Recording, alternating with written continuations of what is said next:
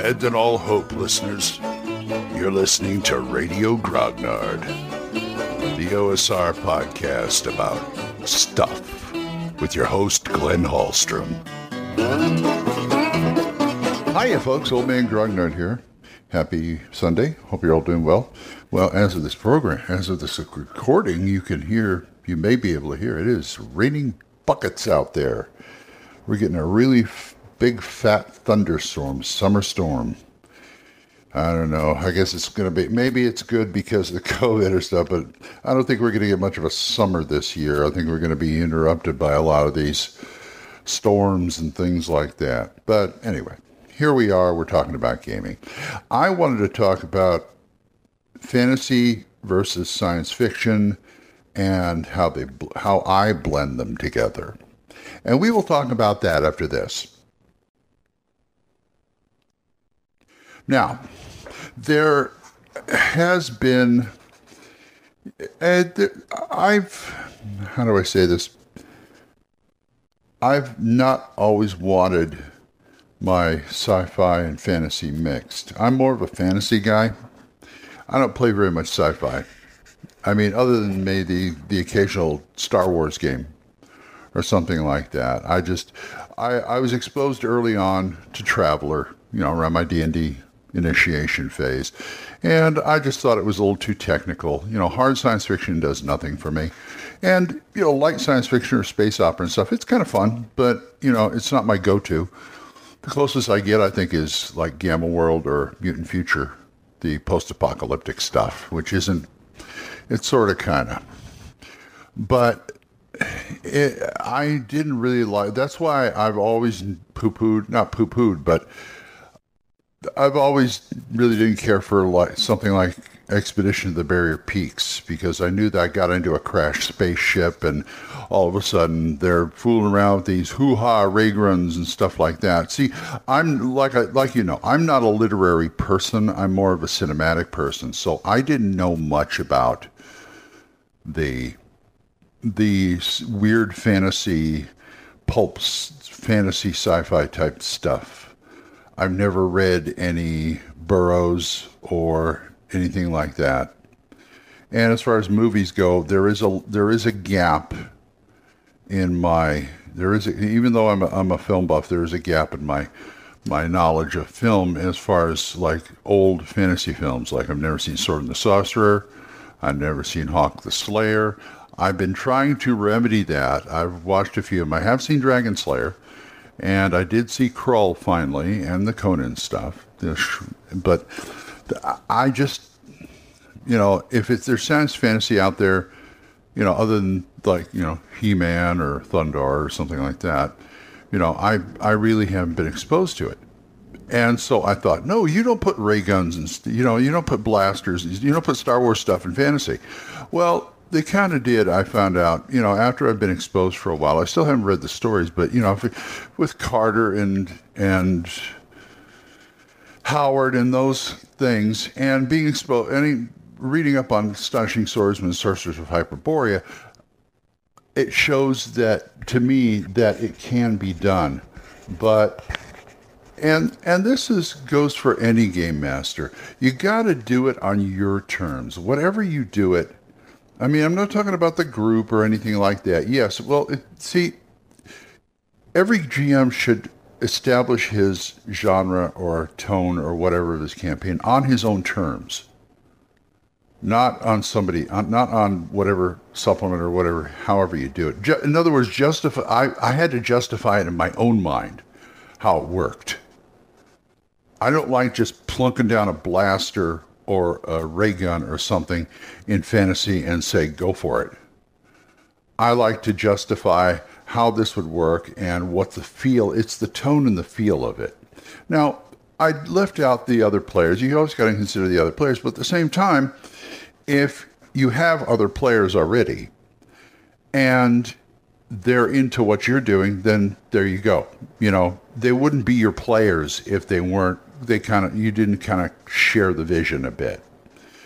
What I'm saying is, if there's going to be more advanced technology in a fantasy world, it's got to fit.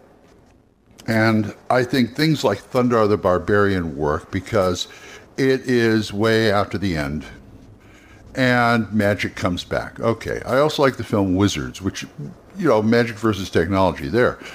But I think that it has to be acceptable to you. That's what I'm saying. When I think, and you've got the Lovecraft influence in Astonishing Swordsman and stuff like that. See, this is what I always found interesting about weird fiction of a bygone age, because I know people like Lovecraft and Howard and Smith, all those authors would share stuff. And even Lovecraft shared his Cthulhu mythos with other people. Howard used some of it, and other authors used some of it too, but they used it in the way that made sense to them. What I'm saying is, in Lovecraft, you have all these people being exposed to these cosmic entities that knowledge man was not meant to know, and going crazy or whatever. He plays up the insanity blasting horror of it. Now, and if Robert E. Howard takes this and uses it in one of his Hyperborea stories, this is just a cosmic entity down from space that the big damn hero and his team have to stop. They have to him, to his characters, it's just another monster to be fought because the world of Hyboria is already weird enough. They got snake cults and snake men and things like that. So that's why I'm saying Howard did it on his own terms. He did it the way he does. He doesn't fool around. That's why I think it's weird that it's almost coming at this cosmic horror from two different perspectives. Howard has a more positive perspective than Lovecraft. That's what I'm saying. And that's how I accept it in this game. And if it's advanced technology like the Great Race has it, and these other Star Spawn horrors that Lovecraft brings into it, they have their own technology. Now, I don't mind now the occasional blaster turning up or some kind of, but it's got to be fit into the weird fantasy genre thing. It's got to be, yes, this is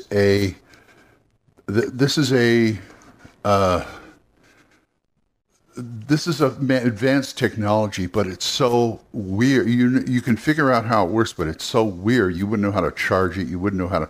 I mean, I remember which one was it? Was it the Great Race of Yith or one of the old ones or whatever? One of them had blasters and they had laser guns and such, but they looked like carved out pieces of a lightning bolt.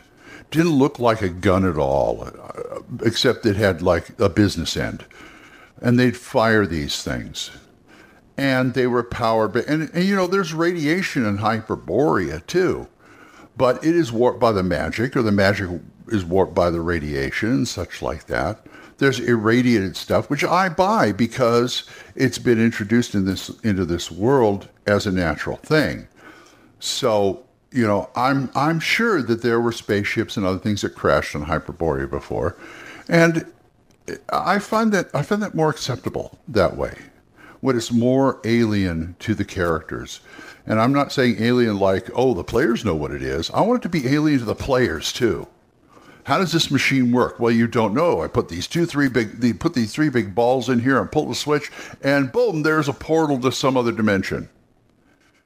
And okay, you can figure out that the three balls are the power source, or the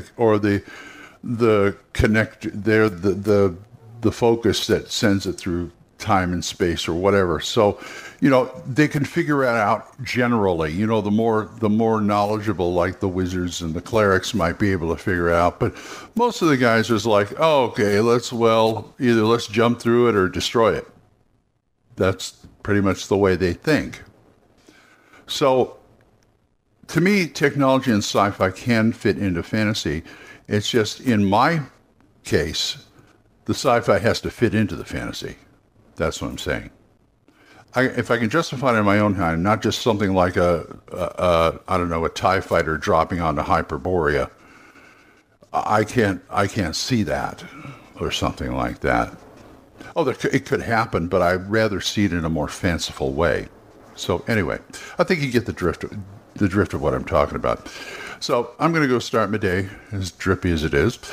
And if you want to talk about this, anything else, oldmangrognard@gmail.com, or drop me a voicemail on Anchor. We're monetized so as little as 99 cents a month. You too can help support this program, and I would thank you. Thanks again, Jonathan Dorje, Wendell Jessen, Oliver Shriek, Gilbert Soares, Juan Carlos Llewellyn, Daniel Reynolds, Dan Gregg, Benjamin Brodell, Jason, and John Allen Large. Thanks, guys. I appreciate it. And don't forget Dan Gregg's Jung, Y-U-N-G, Jung Grognard podcast, Mark C. Wallring's The Yawning Albert podcast, Big John Allen Large's The Red Dice Diaries, and Mr. Eric Tinkar's Tavern Chat. Those are all great podcasts. So, until I see you folks next time, keep the dice warm, and I'll talk to you later. Bye-bye. Questions? Comments? Send them to oldmangrognard@gmail.com. We'll see you next time when Radio Grognard is on the air.